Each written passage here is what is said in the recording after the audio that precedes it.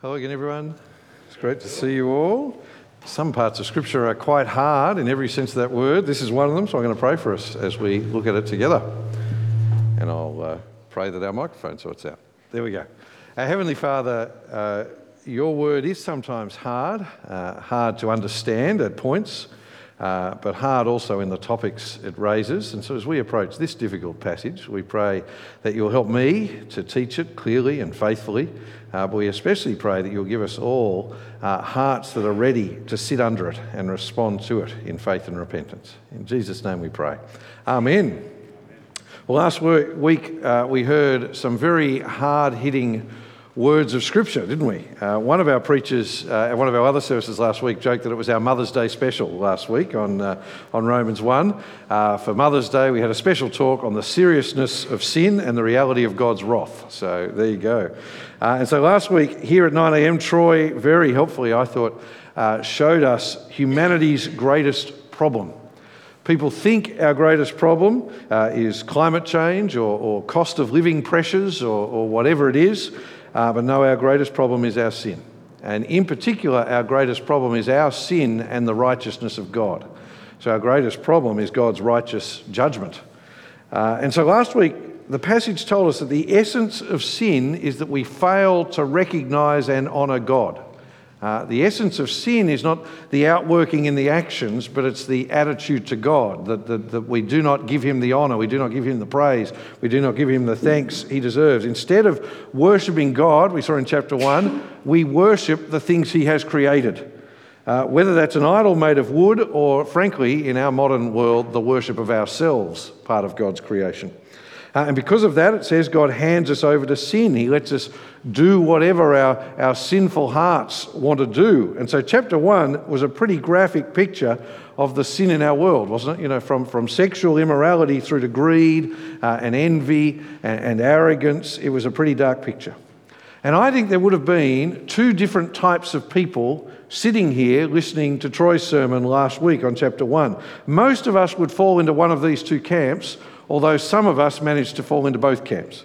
There would have been people here who'd be thinking, that is me. There would have been people here who are thinking, that is me, who Paul is describing. That is exactly what I was like before I became a Christian, or perhaps that's still me. I still struggle with these things that Paul is talking about. That is one group who's listening. But there's another who might have been thinking something along these lines. You tell them, Paul. That is exactly what our world is like. I'm so glad I'm not like that.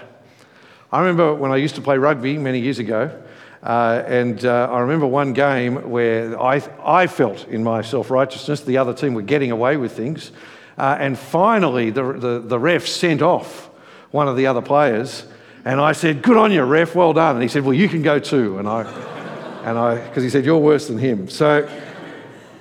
Now, see, when we do that, when we respond to last week by saying, yes, isn't our world terrible, you know, like that, there is actually something right about that reaction, because too many modern Christians, I think, have become inoculated against sin. We start to talk like our world. I hear Christians talking like our world and describing things God says are awful as lifestyle choices. No, God hates sin, and so should we, but it is very easy to go from that to starting to think that we are better than those people Paul is describing. And those two groups listening are nothing new, because you see, in the Roman church, there would have been Gentiles sitting there saying, that is exactly what I was like. I was an idol worshipper. And I used to do all these things. I used to do this. The sin Paul is describing is my life. But many of the Jews who were there, and some God-fearing Gentiles, would have said, well, that wasn't me. I've always worshipped the one true God. I've never gone and worshipped idols. I've never even heard of some of those sins Paul is describing. I didn't even know people did that sort of stuff. I'm so glad I don't deserve God's wrath like they do. And it's to that person that Paul now turns, or perhaps that part of you, if you're in both camps. It's actually really clever how he does it. Do you notice how in chapter 1, it was all them and they, those people over there, but now he changes to you. And he says, hang on, don't you judge, because I'm talking about you too. And so what I've called this first section is God's wrath on the self-righteous. Look with me from chapter 2, verse 1. It says, therefore, any one of you who judges is without excuse.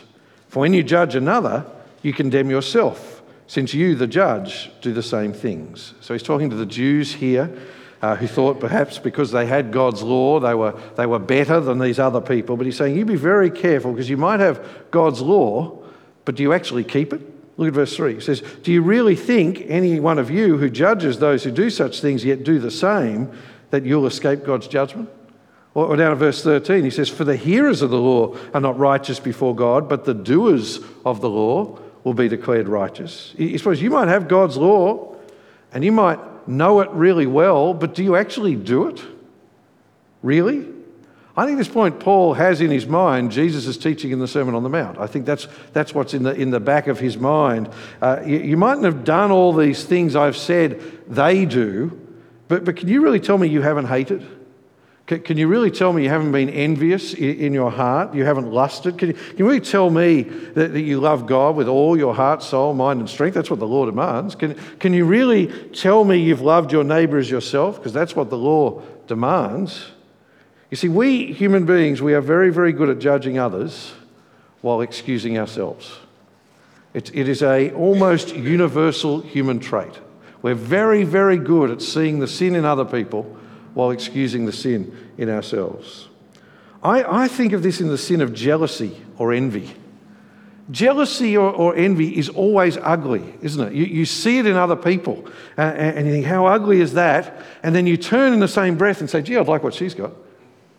We're incredible, our ability to judge others by a different standard to what we judge ourselves, seeing other people's guilt crystal clear while ignoring our own sin. You see, knowing God's law wasn't meant to make them feel superior.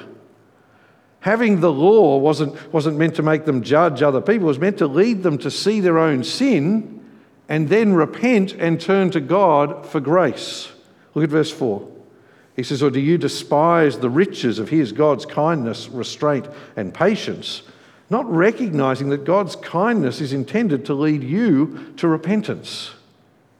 So now if you want to say, look at me, I'm much better than those awful sinners over there, Paul is saying be very, very, very careful. And verse 5 rams it home. He says, but because of your hardness and unrepentant heart, you are storing up for yourself in the day of wrath when God's righteous judgment is revealed. You are storing up wrath for yourself in the day of wrath. And really this is the big point of this chapter. This is the point to take away. All have sinned. There is no one righteous. All people deserve God's judgment. We all love to compare ourselves to others. It gives us comfort to think there are worse sinners than me. But Paul says, don't worry about others. Worry about you. Worry about yourself. There is a day of wrath. Worry about you on that day. So as hard as it is, let's think about that day, what Paul calls the day of wrath. I said this was a difficult passage in every sense. Last week we saw how God's wrath is actually on display now. So last week was really interesting, I think, in chapter 1. We think of God's wrath as being in the future, and that's what we'll talk about today. But actually last week we heard God's wrath is on display now, because as people throw themselves into sin, they think they're showing their freedom to be what they want to be, do what they want to do, but actually it's God's judgment on them, handing them over to their self-destructive behaviour. Troy used the image last week of the father who catches his son smoking a cigarette, and the father says, well, smoke the whole pack until you're sick. That's like, I don't know what the vaping equivalent is of that, but you get the point.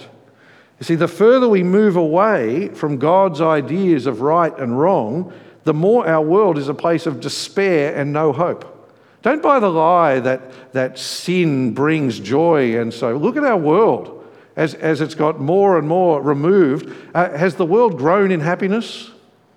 It's getting worse and worse. Because the more you throw yourself into sin, the more God's wrath is revealed. But chapter 2 tells us that's only the beginning. All of history is leading to this day, a judgment day, the day when Christ will return in glory and he will judge everyone, and it will be a day of wrath. Now, no one likes that idea, do they? This is one of the reasons we preach chapter by chapter through the books of the Bible, because if I was going to preach about all the topics I thought I'd preach on, I would never preach a sermon on what Romans 2 is talking about, because it doesn't make friends.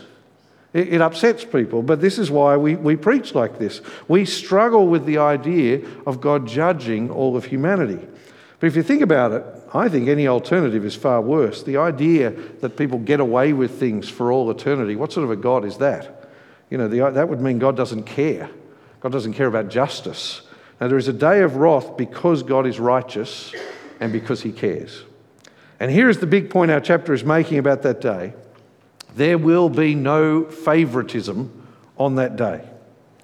See, the Jews thought they would get special treatment as God's chosen people. That's what he focuses on down in verses 17 to 29. We won't look at those closely this morning. Grapple with them in your gospel teams during the week.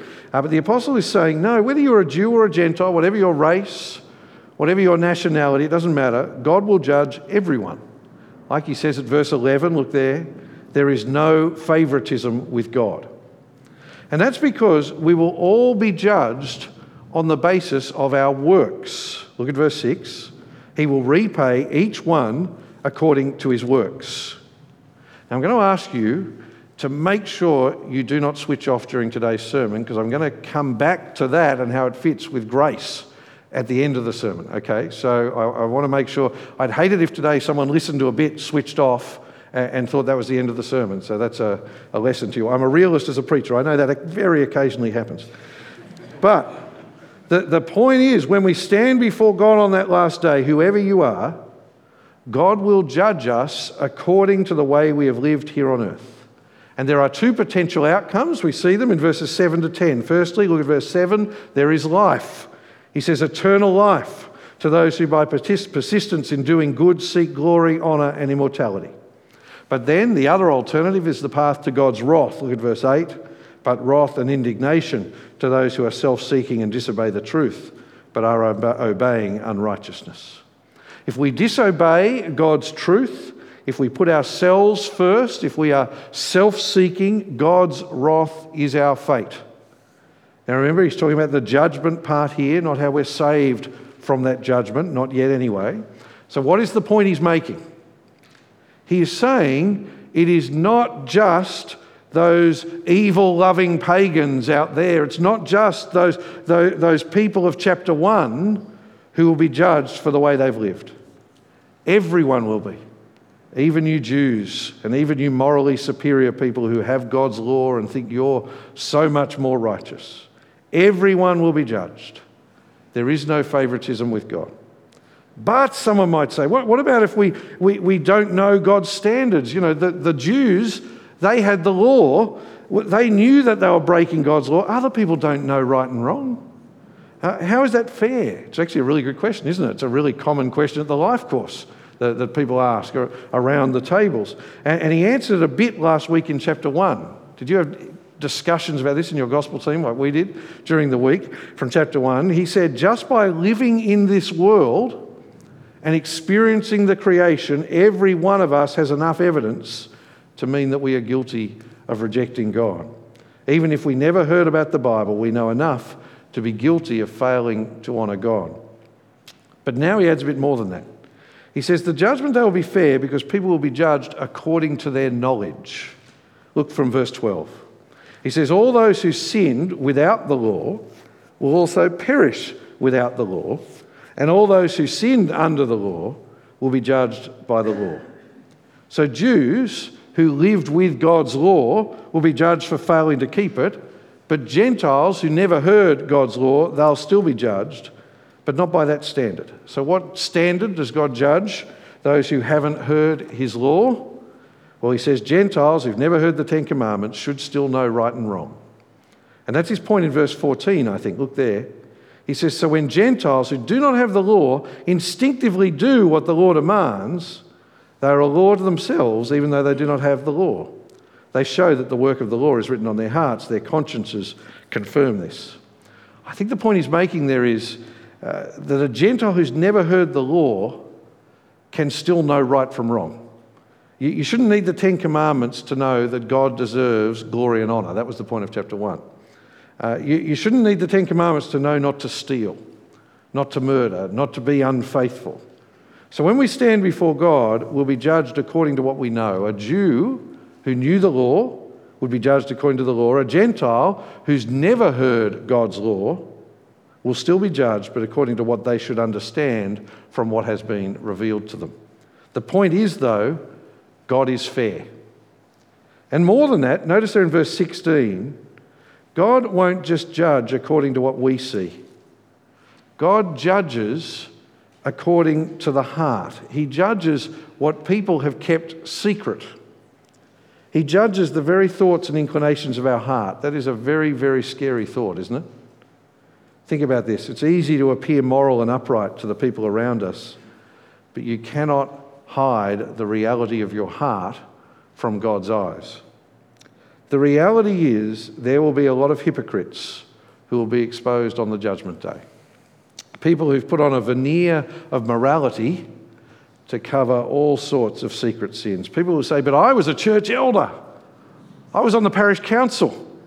And God will say, I know how you treated your family at home. People will say, but I never committed those bad sins. God will say, I know the hate in your heart. I never committed adultery. God will say, I know the lustful thoughts you entertained and the pornography you loved. I never stole anything. God will say, I know the way you coveted and how you were never content with what I gave you. It's actually a very sobering thought, isn't it? That is the judgment day.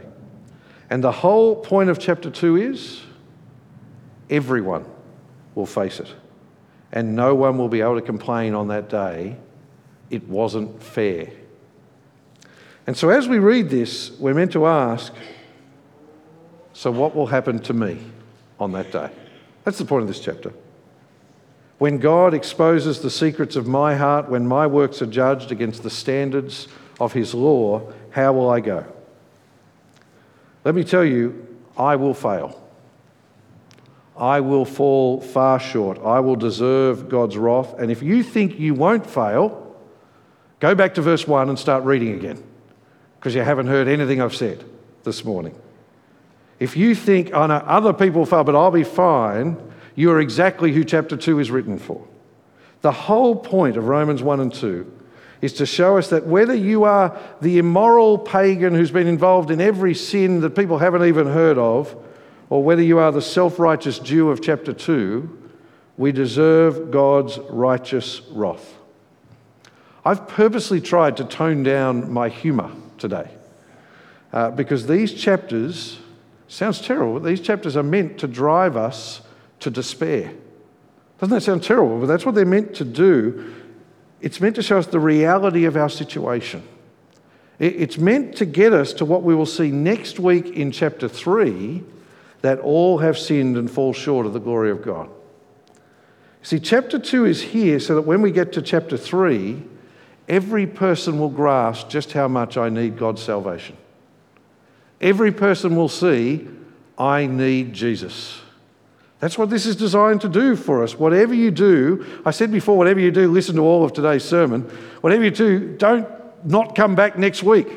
I'd hate you to just leave at the end of chapter 2, because that'd be like, I don't know, finishing Star Wars at The Empire Strikes Back and not going to the Return of the Jedi, for those who remember that. You see, because chapter 3 is where God gives the answer to our problem. The solution is that Jesus has died to take the wrath of God that we deserve upon himself. And we accept that gift by faith alone in Christ alone. Now you might think, why not go straight to chapter 3 then? Why do we have to have 2 weeks on chapter 1 and chapter 2? Why don't we just jump in at chapter 3? Why bludgeon us into submission with these 2 chapters? I'll tell you why. It's because you can only ever understand the wonder of God's grace when you first grasp the depth of your own sin. You can only ever understand the wonder of God's grace when you understand the rightness and the certainty of your own judgment. We can only see how wonderful the light is when you've really experienced total darkness.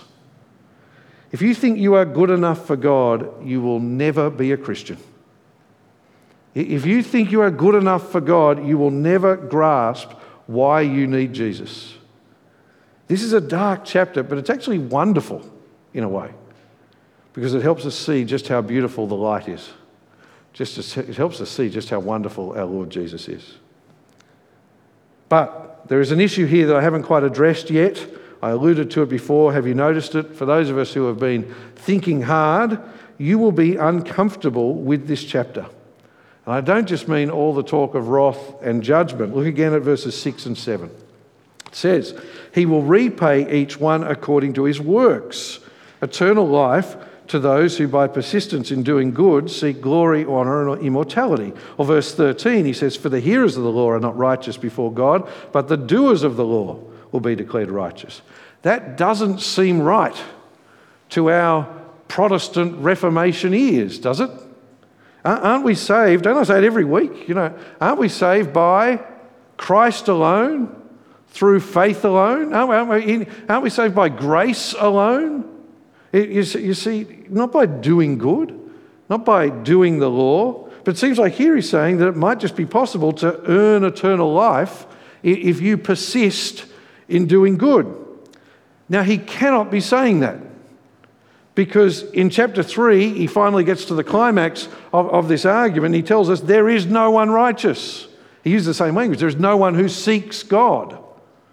The only way to find eternal life, the only way to be declared righteous, the only way is by faith in Jesus. The only way is if Jesus takes our sin and declares us to be right with God. No one can earn it. It's a free gift. Grace alone, by faith alone, in Christ alone. So then, given that that's a given, what's he saying here in verse 7 and verse 13? I think there are two legitimate possibilities, and both are true from elsewhere in Scripture. So I'm pushing you to think a bit here, and I want you to think about this in your gospel teams. The first legitimate possibility is what he's doing here is describing the Christian who has come to faith. So he's sort of jumping ahead in his argument, and he's describing the person who's come to know Jesus, and then because of our faith in Jesus, we're now able to do good works. We're now able to do the things that God wants us to do. Not perfectly, but by faith, works that previously were filthy rags are now beautiful things. And so on the judgment day, God will look at our good works as evidence of our faith in Jesus. I actually think Christians often forget that there is a judgment day. We rightly focus on the fact that we cannot earn our salvation, but our works will still be judged. We've already been declared righteous through faith in Christ. Our salvation is not at stake. But even so, our works done by faith will be judged on that day. God loves good works that flow from faith in Jesus. The key verse on this, 2 Corinthians chapter 5, verse 10, where it says, "For we must all appear before the tribunal of Christ, so that each may be repaid for what he has done in the body, whether good or worthless." See what he's saying? Our good works done in faith, the things we've done because of what Christ has done for us, they all will be rewarded by God on the judgment day. And the worthless things will be burnt away.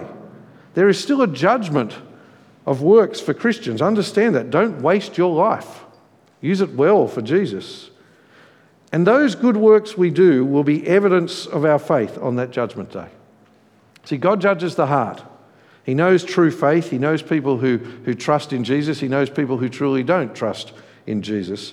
But the evidence that will be put forward at that tribunal, the evidence will be the good works we do because of our faith in Jesus.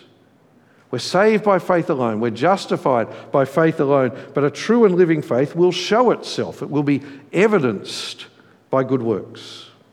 And so if you go back to Romans 2, that is one possibility of what this is talking about here. He's talking about Christians, and on the judgment day, God will look at Christians' works, our persistence in doing good through faith in Jesus, our seeking after his honour and glory through faith in Jesus, and he'll look at that as the evidence of our faith.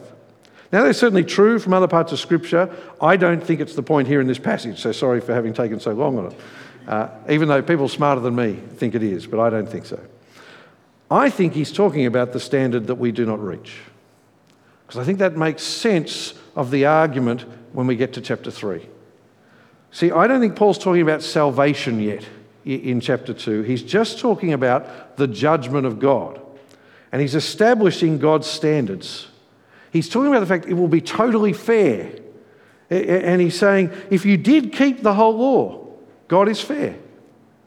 If you did persist in doing good and seeking after God and seeking after His honour and His glory, God is fair. If you did love God with all your heart, soul, mind and strength, if you did love your neighbour as yourself, then you would be righteous.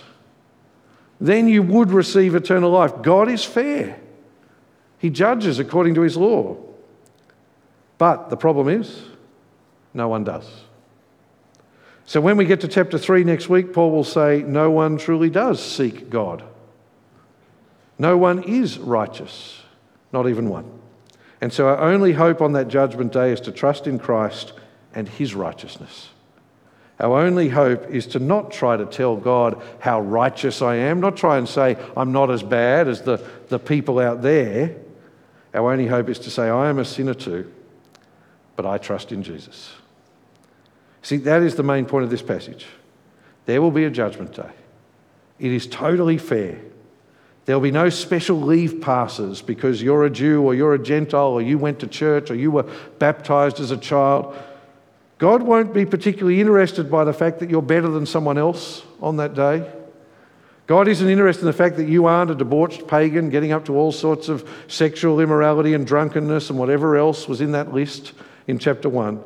God isn't interested in the fact that you are comparatively moral. He's not interested in the fact that you're well respected in the community. He's not even interested in the fact you're well respected in the church community. In fact, if anything, God will hold to a higher standard those who've had greater opportunities to hear His word. God's judgment will be horrible for the churchgoer who has sat under His word week in, week out, but not turned and trusted in Christ. God's judgment will be horrible for those who've heard His word and instead of admitting their own sin have stood in judgment over other people. This chapter is a reminder that God hates sin, but He also hates pride, and He especially hates self-righteousness. But He offers grace to both. In fact, God offers grace to anyone. He offers it to the idolatrous pagan from chapter 1 and the self-righteous Pharisee of chapter 2. God offers grace and forgiveness to anyone who admits their sin, repents and turns and trusts in Christ alone. Praise God that He is both righteous and loving. Let's pray. Our Heavenly Father, we thank You for this passage of Scripture that even in its darkness helps us see the wonder of Jesus. Just how wonderful it is that Jesus came to die for our sin, rose again for our justification, and because we trust in Him, we can know that we receive grace and mercy far beyond what we deserve. And we pray this in Jesus' name. Amen.